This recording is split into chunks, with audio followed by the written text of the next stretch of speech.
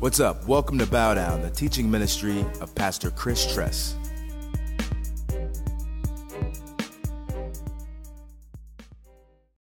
So if I was to title this chapter of Revelation chapter 19, it would just be Worship, a Wedding, and a War.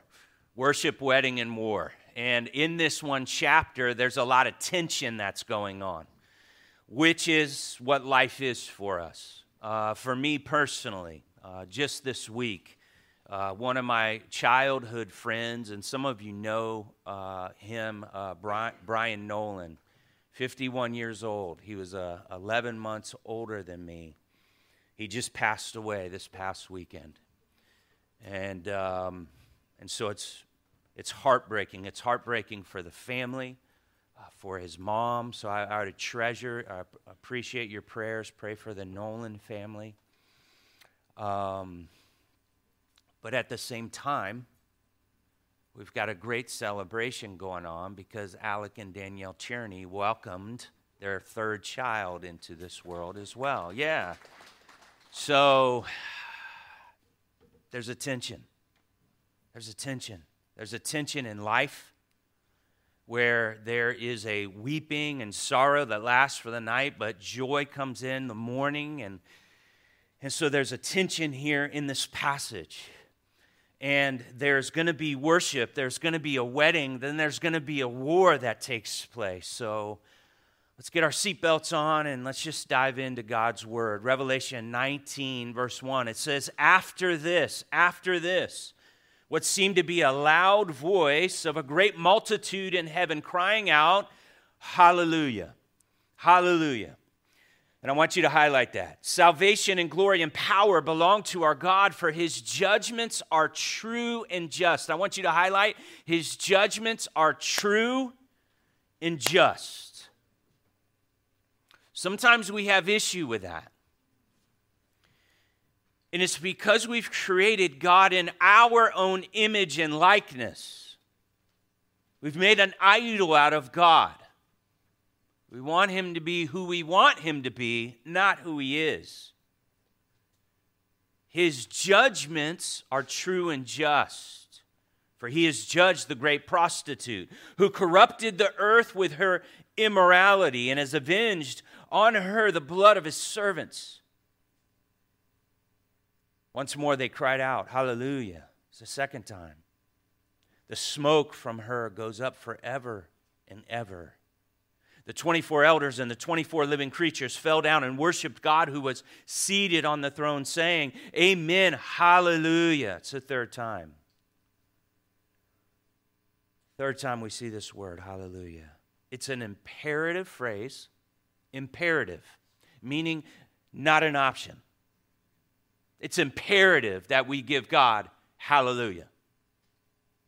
It also means praise the Lord. So if you're wondering what that means, praise the Lord. So you see it again here in verse 5 on mankind. And we've had issue with that. We're struggling with that. Here's why you're struggling. Because you fashioned God into your own image and likeness. And some of us are even parenting out of that, where we don't discipline our children. And the Bible says if you do not discipline them, you hate them. We get in trouble when we want to be nicer than God. Amen. It's funny to me when I hear people that don't spank. It's not funny, it's kind of sad. And here's why. I say, just give me one verse in the Bible that says don't spank. Crickets. Do you want to ask me how many are in the Bible that say to spank? Oh, there's a lot. There's over 20. Not only that, but in Hebrews it says that God scourged. He's disciplined. He scourges. He whips his own children. Hebrews chapter 12. Jesus learned obedience through what? What he suffered. Pain is weakness leaving the body. And children need to learn obedience. If you spare the rod, you spoil the child. The rod of correction drives folly from a fool. I can keep going all day. But see, we don't want to do that because we want to be nicer than God. It's very dangerous. This is why we have an issue with all of the wrath and the punishment, because we've created God in our own image and our own likeness. Let's do a little rewind before we forget. I want you to go to Revelation chapter 6, please. And we're just going to do a quick drive-by so you can have a heavenly perspective, because when you get a heavenly perspective, you'll begin to see things on earth in a proper way. Understand the wrath of God and his justice is perfect. It's perfectly measured out. Revelation chapter 6, verse 10. And they cried out with a loud voice. They are crying with a loud voice. Sovereign Lord, holy and true, how long before you will judge and avenge our blood? Justice demands that vengeance happens, that payback happens. And there was a voice. They were given a white robe, and they told to wait a little longer until the number of their fellow servants and their brothers should be complete, who were to be killed as they themselves had been. Let's go to Revelation 11:10.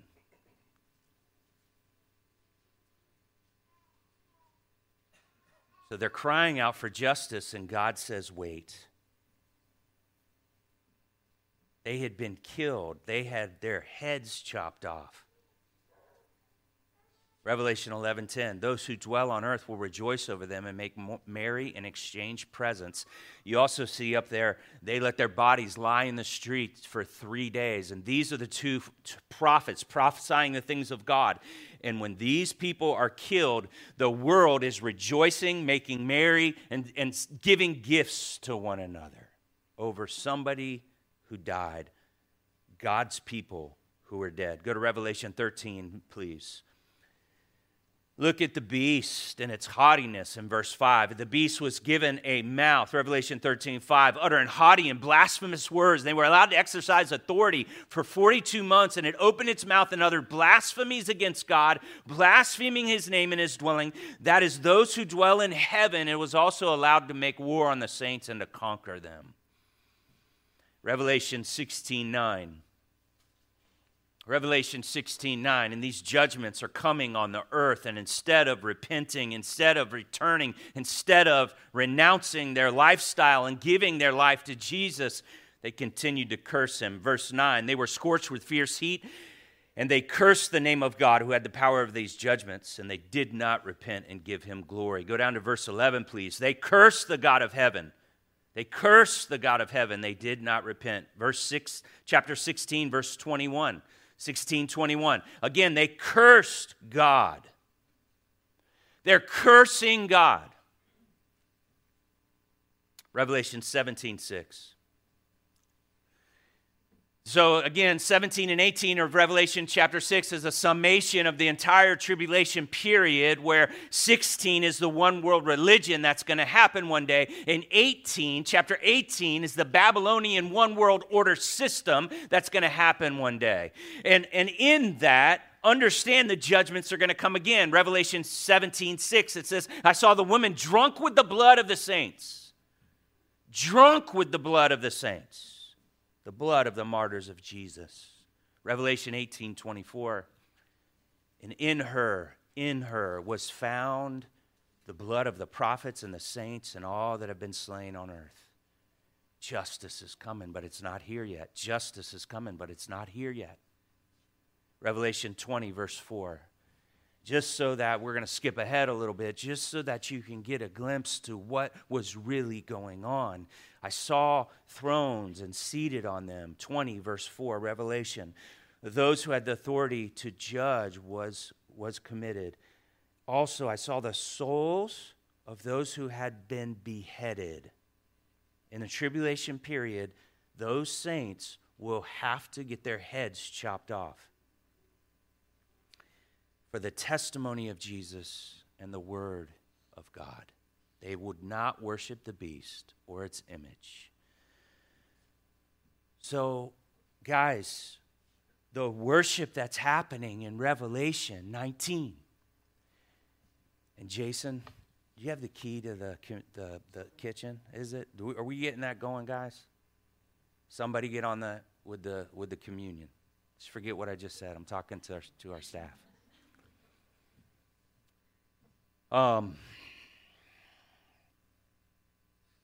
Jason, what was I saying before I talked to you? Okay, yeah. So, there's worship that's going on in heaven because of the justice, because of the justice, because of the justice. I want you to turn to Deuteronomy 9:4, please.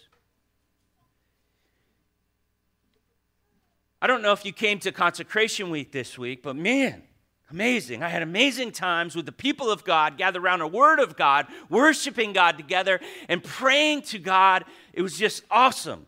But in that, as you read the entire Bible from Genesis to Revelation, you begin to see the character and nature of God, that the God of the Old Testament is the same God of the New Testament.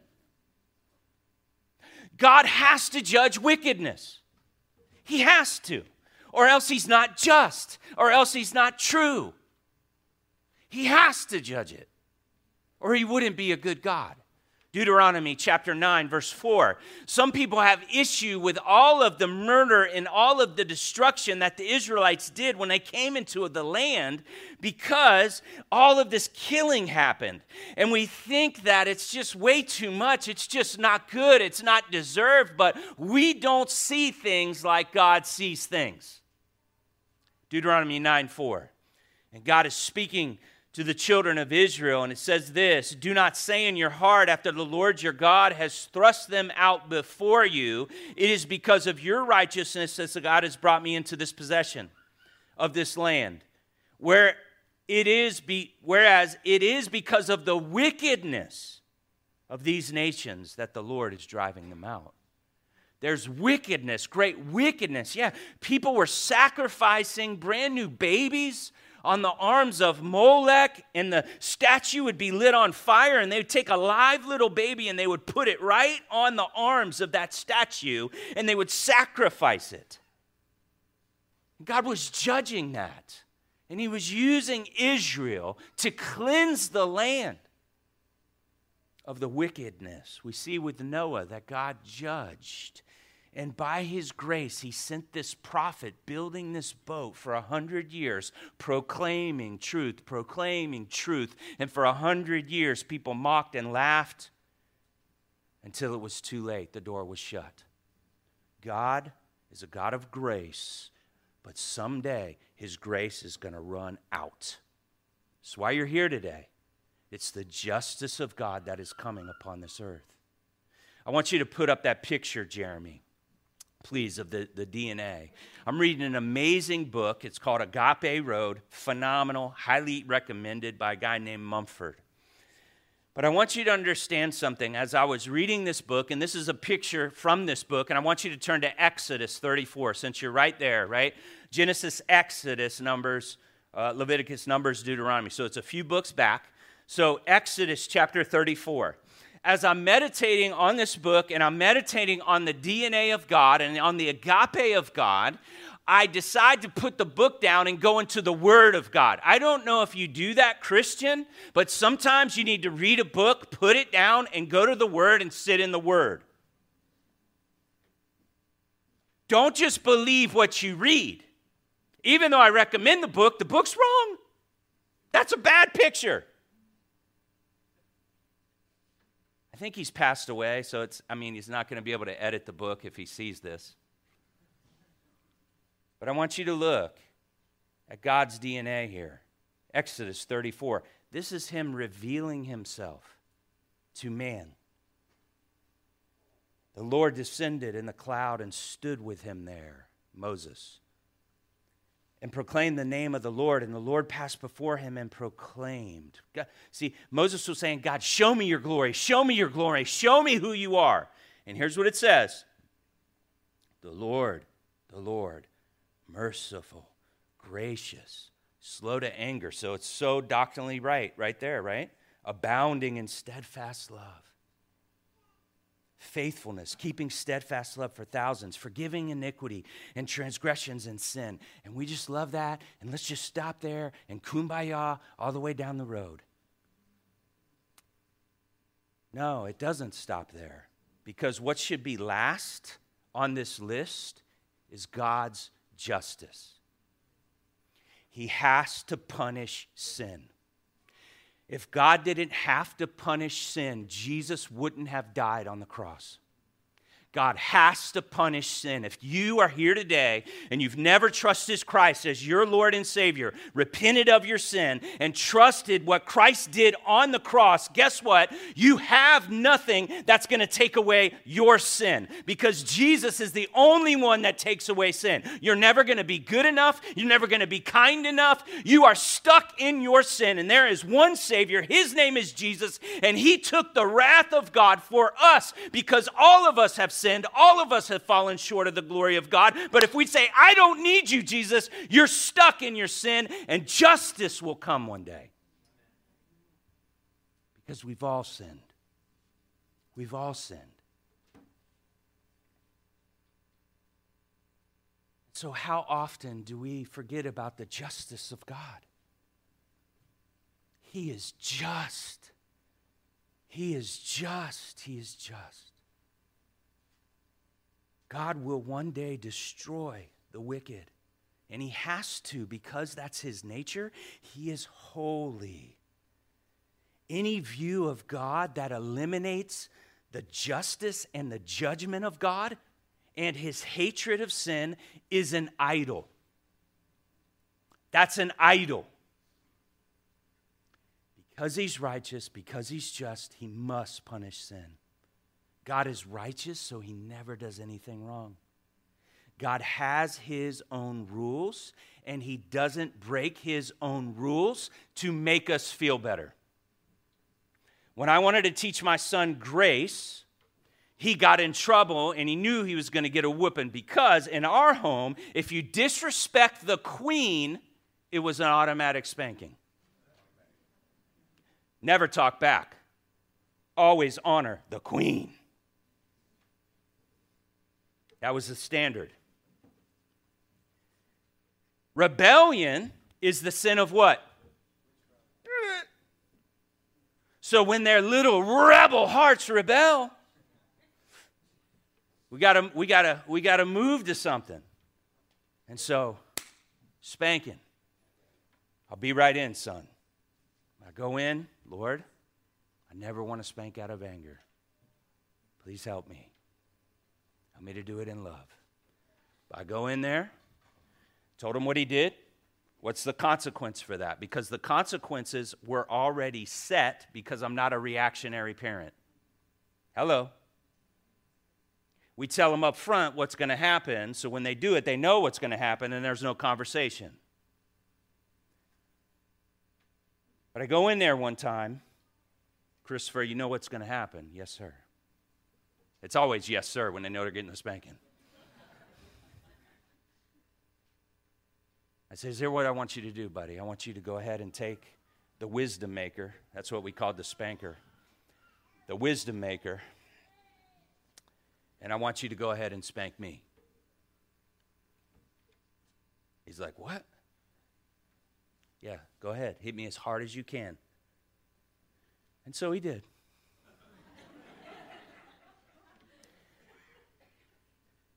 But that was a lesson that I pray never forgets. Because grace isn't just forgetting about something. Grace means somebody stepped in and took the punishment that you deserve. Do not cheapen grace by thinking God's just kind of forgot about things. No, God didn't forget about anything you and I have done. He counted every single sin that we've ever done, and He said, I will embrace the cross. I will take the wrath because I love you, and I'm going to stand in your place. And this is the glory of the gospel. And when we don't understand the wrath and the justice of God, we do not understand the gospel and the beauty of it. Amen? We probably need to do a parenting class, by the way. So anyway, if somebody wants to do about 20 hours of administration work for me this week, maybe I can put together. And I'm just kidding. All right, let's keep going, guys. We got that? Yeah. Listen, the grace of God, the wrath of God, the justice of God. We worship Him for this. All right, marriage supper of the Lamb. Switching gears. Wrath, worship, adoration, who he is. Now we're going into marriage and celebration, okay? So, let me just say this, church, God loves to party. So we're moving off wrath, we're going into partying. Listen, there is nothing more spiritual than being on the party planning committee. Why do you say that, Chris? Well, let's look at the prodigal son. What happened? God jacked up his whole life, came home, hugged, and what did dad say? Let's throw a party. It's time to party. Listen, God, we're uptight sometimes as Christians, okay? So religious spirit broken off in Jesus' name. Fellas, listen, ladies, you're not going to get this. Some of you may, but guys, we were hooked up in the garden. She was naked. First command, be fruitful and multiply. Hey, I don't know about you, but that's a pretty good day. That's a pretty good system that's set up, man. Now, the enemy's perverted a lot of that stuff, so there's wounds and stuff, but listen, God's not uptight. That's why I tell my wife, we got to get back to the garden, baby. Naked and unashamed. Can I get a witness?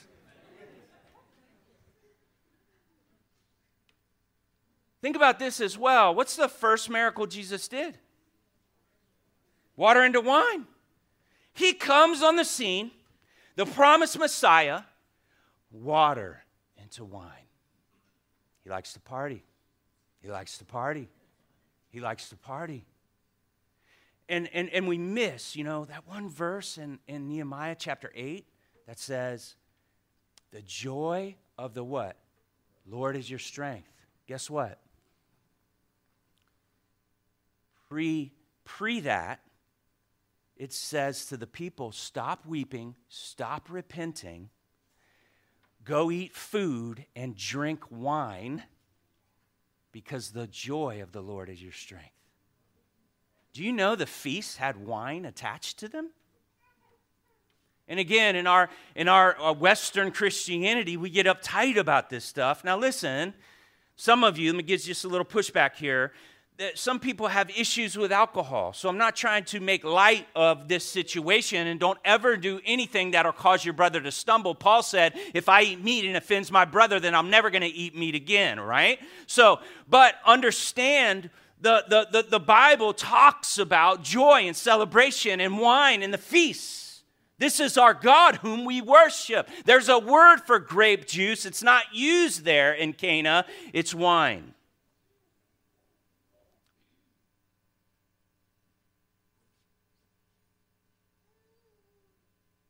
Verse 6. Oh, by the way, we got some good party planners in our church that planned a party on October 3rd at Gaines Park from 11 to 1. Wiffle ball, kickball, October 23rd, right? Did I just say that? I said the 3rd? All right.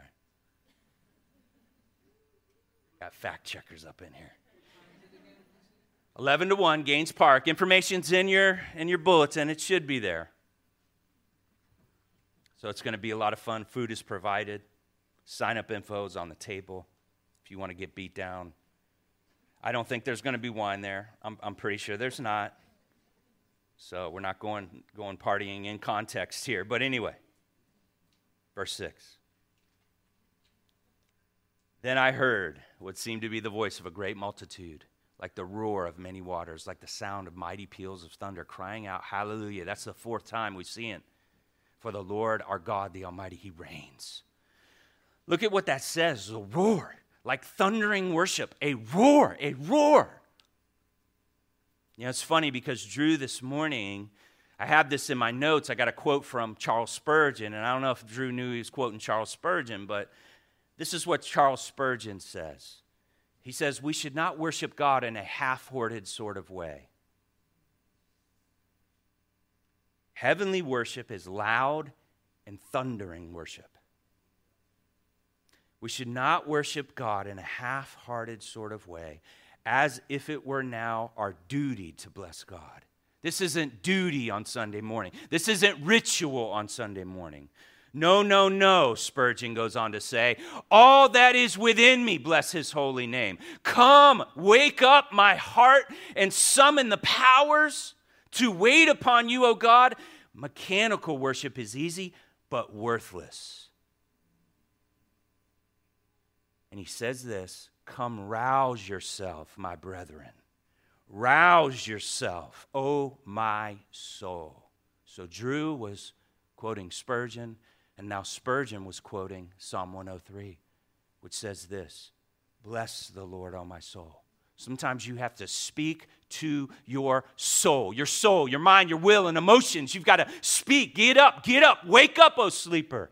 Arise, and let's give him what he deserves. Sometimes when you come in here on Sunday, God, help me to forget about myself. This is not about me today. It's not about how I feel. It's not about what I think. It's about who you are and the greatness of your glory. Let me give you what you deserve. And some of you are like, dude, this guy's too extra. But there's a roar, guys. There's a roar, and there's a lion inside of you. And you got to let him out of the cage. Bless the Lord, O my soul, and all that is within me, bless his holy name. Bless the Lord, O my soul, and forget not all his benefits, Psalm 103. All of you, all of you, all of you. We don't want a dead duck up in here. Verse 7. He deserves the highest praise. He deserves our roar. He deserves. Verse 7, let us rejoice and let us exalt and let us give him the glory. For the marriage of the Lamb has come and his bride has made herself ready. I want you to highlight bride has made herself ready. And it was granted her to clothe herself with fine linen, bright. That Greek word is lampros. It's where we get the word lamp, if you will. It means a radiant glory. Christian, the precious bride of Christ. Jesus declares, you are the light of the world. You are a city on a hill that cannot be hidden. You are called to shine bright, to be radiant and glorious. The next word, pure, katharos. It means a pure loyalty and a pure faithfulness. Like, who can ascend to the hill of the Lord? Those with clean hands and a pure heart. God, purify my heart so there's no mixture in my life as I worship you. Change the things that I can't change myself, God. The strongholds in my life that keep me from you, break them, please. For the fine linen is the righteous deeds of the saints. The fine linen is the righteous deeds of the saints. I want you to keep your place there, and I want you to turn to Ephesians 5:25 through 29. So here's the question. It says the bride has made herself ready, so we should be saying, okay, how do I do that? How do I practically make myself ready? The first step is this, is that you receive. Receive. Ephesians 5:25. I want you to understand, church, that this whole thing about husbands and wives, it's really about the church and how Jesus moves towards his church. So I want you to look at verse 29 so that we can see it properly in context. It says, no one ever hated his own flesh, Ephesians 5:29, but nourishes it and cherishes it, just as Christ does the church. You want to highlight that. Christ does that to the church. Now, if you're a Christian, you should be saying, okay, am I doing anything to this? Am I doing any of this stuff to the church? Or am I just attending? So let's go back up to 25. It says, husbands, love your wives as Christ loved the church and gave himself up for her. On the cross, he died for her, that he might sanctify her. That means set her apart, having cleansed her by the washing of the water of the word, so that she might present the church to himself and splendor, without spot or wrinkle or any such thing, that she might be holy and without blemish. In the same way, husbands, love their wives as their own bodies. He who loves his wife loves himself, for no one ever hated his own flesh, but nourishes and cherishes it just as Christ does the church. So if you're taking note, listen, step one is just receiving what God has done. Number one, he died for her. He set her apart. He cleanses her. He washes her with the word. He presents her. Do you know Christ wants to present you to the world? He presents her without spot, without wrinkle, holy, without blemish. He nourishes her. He cherishes her. This is what God is doing as he loves you, as you are married to him, as you are now one with him through the covenant of his own blood. And step number one, how to make yourself ready, is just to receive what he wants to do and receive what he has already done. The second thing is you need to understand that you are now yoked to Jesus. Do you remember that passage when he says, "Come to me, all you who are weary and heavy laden, and I will give you rest for your soul. Take my" what? Yoke. A yoke is a device that links one animal with another animal. And they both learn how to plow straight together. You are now yoked up with Jesus. Like sometimes we say things, "God, please show up." No, he's already here. You're yoked to him. You're yoked to him. He says he's never going to leave you or forsake you. He says when we gather in his name, 2 or 3, right? He's here. He's here. He's here right now. That's his promise. I'm in your midst. And he's yoked. We're yoked to him because we are saved. We're connected to him.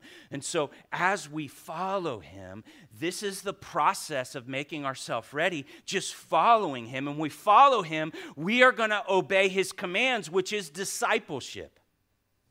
It's discipleship. And many of us here are unbelieving believers. Let me say that again. Many of us here are unbelieving believers, meaning Jesus has given us words to do. He's given us things to do. We hear it, but we don't believe it, so we don't move in it. We don't obey it. We don't have a desire to obey. And so we're yoked with Jesus, but we don't want to go where he wants to take us. So go ahead and put up the podcast picture, if you will. Look at these. Look at these 2 strong women of God. So, yeah. My bad. I was like, oh, I need my glasses. Anyway. So, Krista, Katie, are they in here? Okay. See that? Serving in Children's Church. Making the bride beautiful. So we have podcasts up here. These teachings come from our inner healing classes where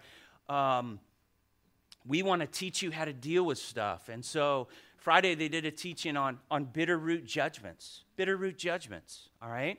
And by the way, listen, some of you have never been to our training. It's October 29th from 9 to 4. It's here. It's free. It's free. It's free. It's here so that when you're yoked up with Jesus, you learn how to obey Jesus. Now, Chris, you've been saying unbelieving believers. I'm a little bit offended. I'm following Jesus. What do you mean? Here's what I mean. Next list, please, Jeremy. So all throughout the day, and we did this at our marriage conference, you and I, we're taking debts. We're taking debts. It's probably already happened this morning where some of you are like, man, the worship style here, I like the other person better. Happens every Sunday across America. And all of a sudden, or I don't like this person's type of singing, I don't like this song, or, by the way, you might be doing that against me, where internally, this guy's too extra. He seems really, really prideful and arrogant. And internally, we're making judgments against people. And don't get mad about that. Don't get offended by that. Read Matthew chapter 18, because the kingdom of heaven is like a king who takes accounts. Do you know you're created in the image and likeness of God, and so you're always taking debts, and you're always internally making judgments. You never say them on the outside, but they're there on the inside. And some of us, we are so in love because we married the perfect one. And then, after about 6 months, they're not that perfect. And now they're really not that perfect.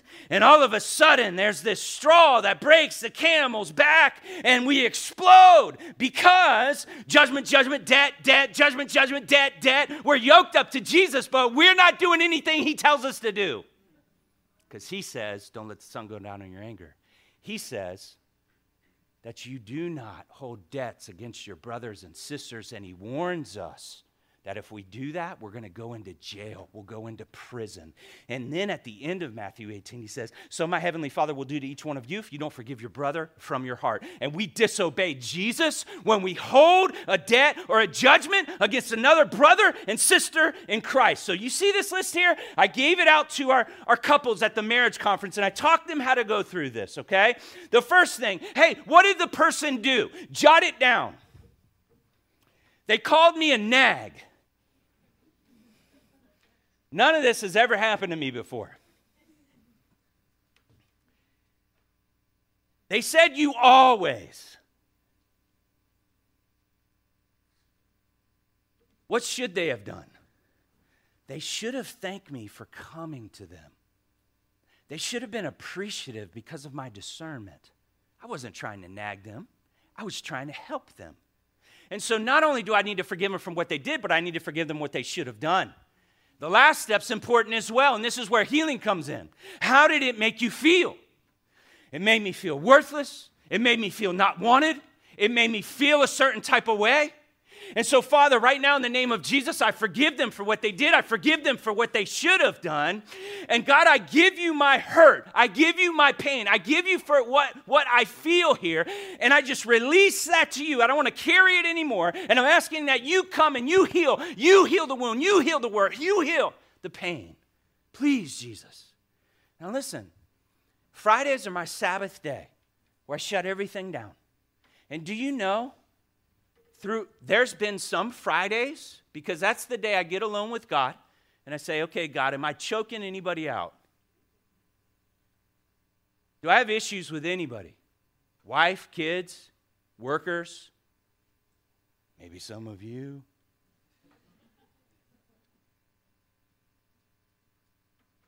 Two weeks ago, I had to do this process on about 8 people. But once I do it, there's nothing separating. There's nothing separating, right? I'm free. I'm free to love. I'm free to come in and give you some sloppy agape.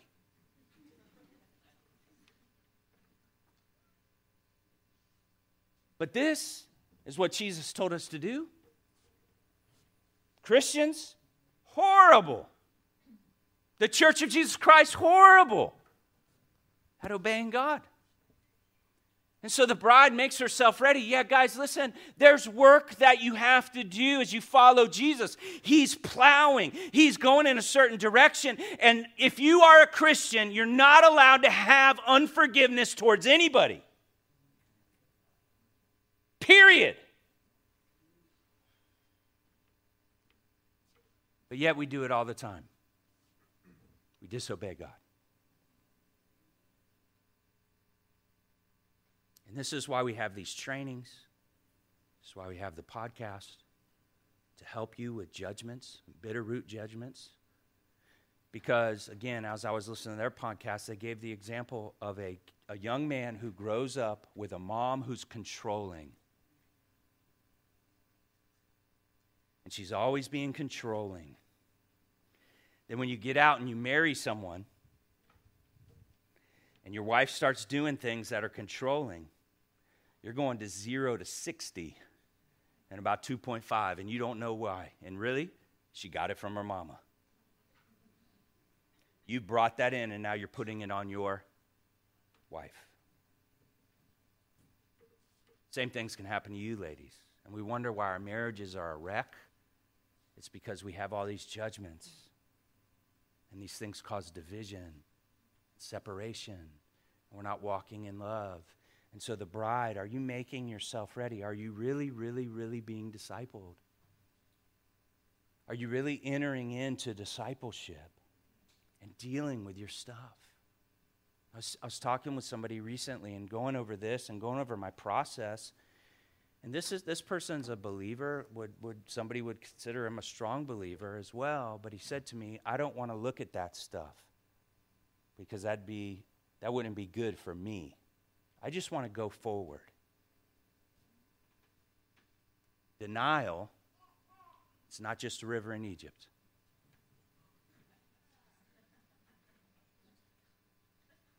If there's stuff that's in you that's happened to you from when you were little, I've met women who were raised in a home. Dad was always cheating on mom. Married, mom would say, men are pigs, men are pigs, men are pigs. And then you get into a marriage and you realize you can't trust this guy that you're with. And it has nothing to do with the guy. It has everything to do with what you've experienced and the reality. And you're living in that past stuff. And Jesus says, hey, it's time to let stuff go. So are you being discipled? Are you being equipped? It's a very simple thing to do, but most of the church, we don't do it. And so the bride, making herself ready to walk with purity, with loyalty, with faithfulness, being radiant. Like when we're judging someone, when we're choking somebody out, and we have anger and bitterness towards someone, we're not too radiant. We're not too glorious. In fact, we're often gloomy and downcast. And what's wrong with you, bro?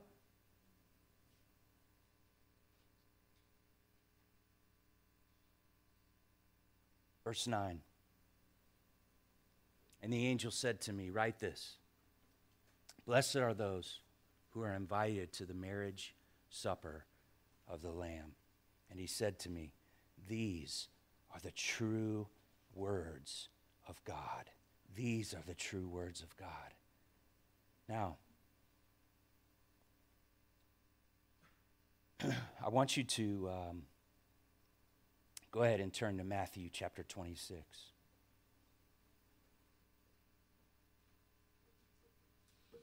How cool is it that as we join Christ in making ourselves ready, but understand we're saved by grace, not by works, lest anyone should boast. Everything that I gave you about this debt list, that is part of the sanctification process. That is the part of you being yoked to Jesus and following him and obeying his commands. And remember what it says in 1 John 5. It says that his commands are not burdensome. They're not burdensome. These aren't burdensome things. These are things that actually bring freedom. When you begin to love God's law and obey God's law, it actually brings you into freedom. And it's not a burden. And so,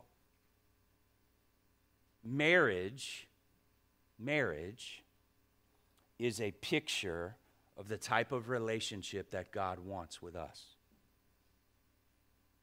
And it's amazing that Jesus' first miracle was at a wedding. And now we get a glimpse into heaven and what the saints are doing. And there's a wedding that's going on. Jesus is waiting to have a wedding ceremony with us. And so marriage is how we understand God's love for us and the relationship that God wants to have with us. In marriage, a covenant is made between two parties where they both agree. I will give myself completely to you, and you're going to give yourself completely to me.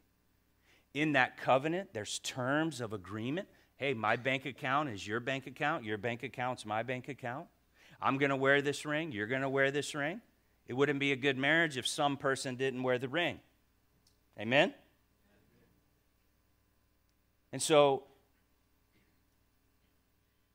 in this covenant of marriage, there is a ceremony that's done.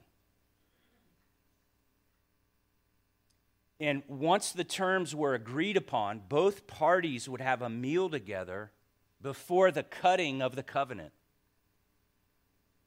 And so the cutting of a covenant, in Old Testament times, the covenant would be talked about and discussed. Then there would be a meal, and then they would cut the covenant. The covenant would be an animal. They would cut the animal in half, and then they would spread it apart, and all the guts would be there. And then they would both walk through the animal saying, if I break this covenant, I want you to do to me what we just did to this animal.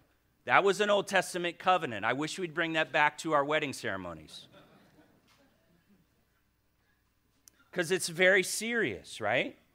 And so here's Jesus, though, sharing the meal with the disciples right before he was about to get cut in two. Matthew 26, please. It says, now as they were eating, Jesus took the bread, and after blessing it, he broke it. He gave it to his disciples, and he said, take, eat, this is my body. This is my body. And when he took the cup, he'd given thanks. And he said, hey, drink of it, all of you. This is my blood, the blood of the covenant, which is poured out for many for the forgiveness of sins. And so this engagement process, Jesus talked about the price to rescue his bride. And the price to rescue his bride was that his body would be broken and his blood would be shed. That's why Scripture says we are purchased by the blood of Christ, by the precious blood of Christ. We've been bought. We're no longer our own. We belong to him. Verse 29. This is amazing, and this is how it fits with Revelation 19. And I want you to write Revelation 19 right above 26, so it will remind you. I will not drink again of this fruit of the vine until the day when I drink it new with you in my Father's kingdom. Revelation 19, marriage supper of the Lamb. Jesus was looking forward to that time. Jesus was looking forward to that time. And then he went and he embraced that cross and he was cut in two. His body was broken. His blood was shed and he died. He became the covenant for us. He became the covenant for us. Jesus, I want you to turn to John 14. This is where we're going to close. I promise. Last place we're turning. Again, back into the Hebrew context of which Jesus was speaking into. They understood covenants. They understood the breaking of body for the covenants. They understood a covenant bride price that someone would pay.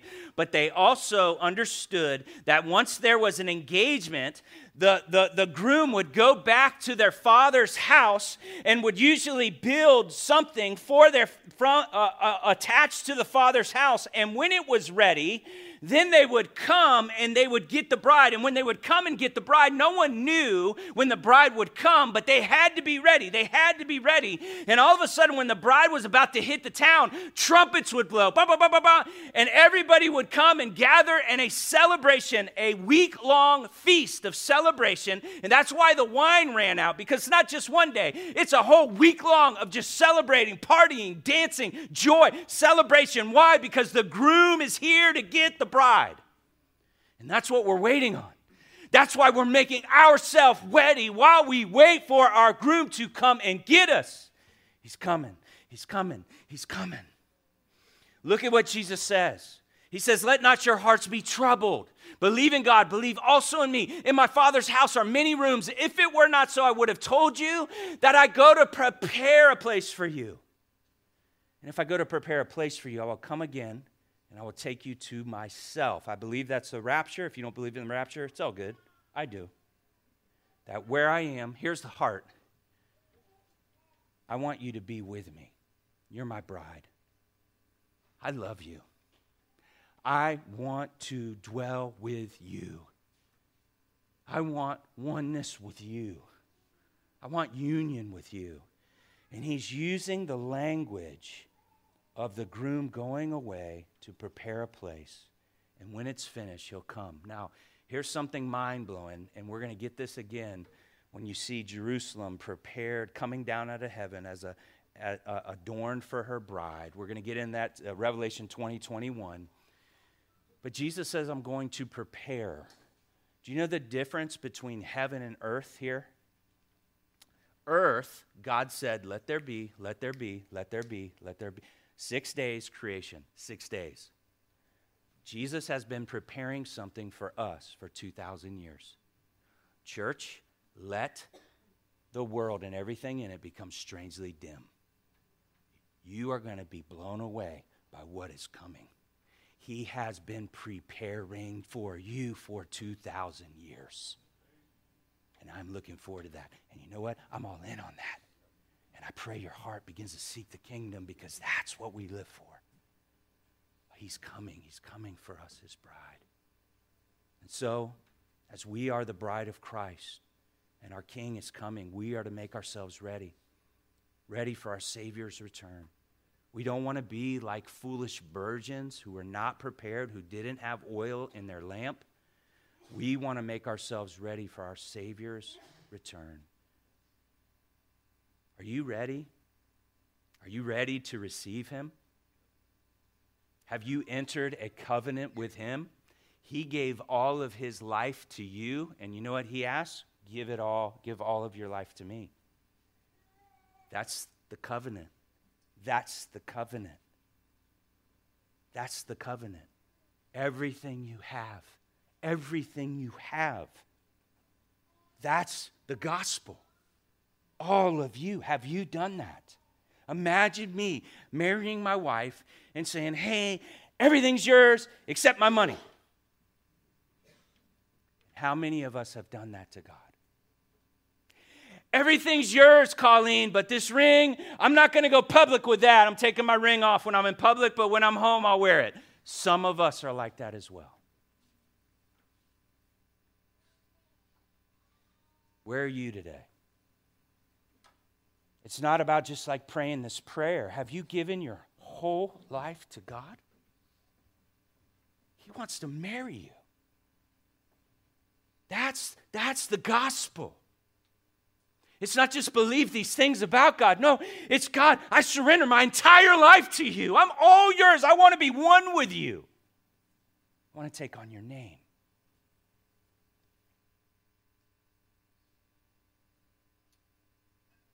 Let's go ahead and bow for a word of prayer. Prayer partners, if you can come up.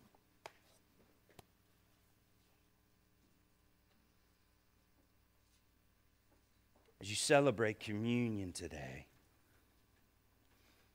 may God give you the ability to look at the face of Jesus,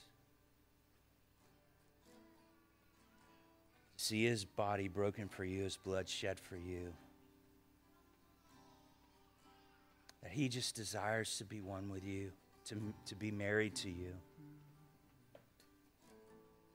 And so, Father, I pray for those that are here that have really entered into a gospel of contract where they just wanted their sins forgiven, but they didn't want you, Jesus. They didn't want to be married with you. Jesus, by your grace, I pray you would pull them out of that.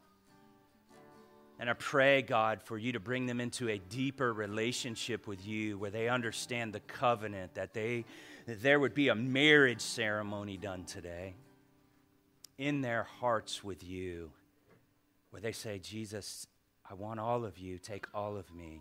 I'm giving you my life. And so, Father, I just pray you would just pour out your Spirit right now. We thank you for who you are, for your justice and your mercy, but also the joy and the fact that you want to marry us. You call us your bride. So be glorified today, Jesus. Have your way as we worship you now. In Jesus' name, amen. Thanks for visiting us today. Make sure to check us out online at www.bowdownchurch.com.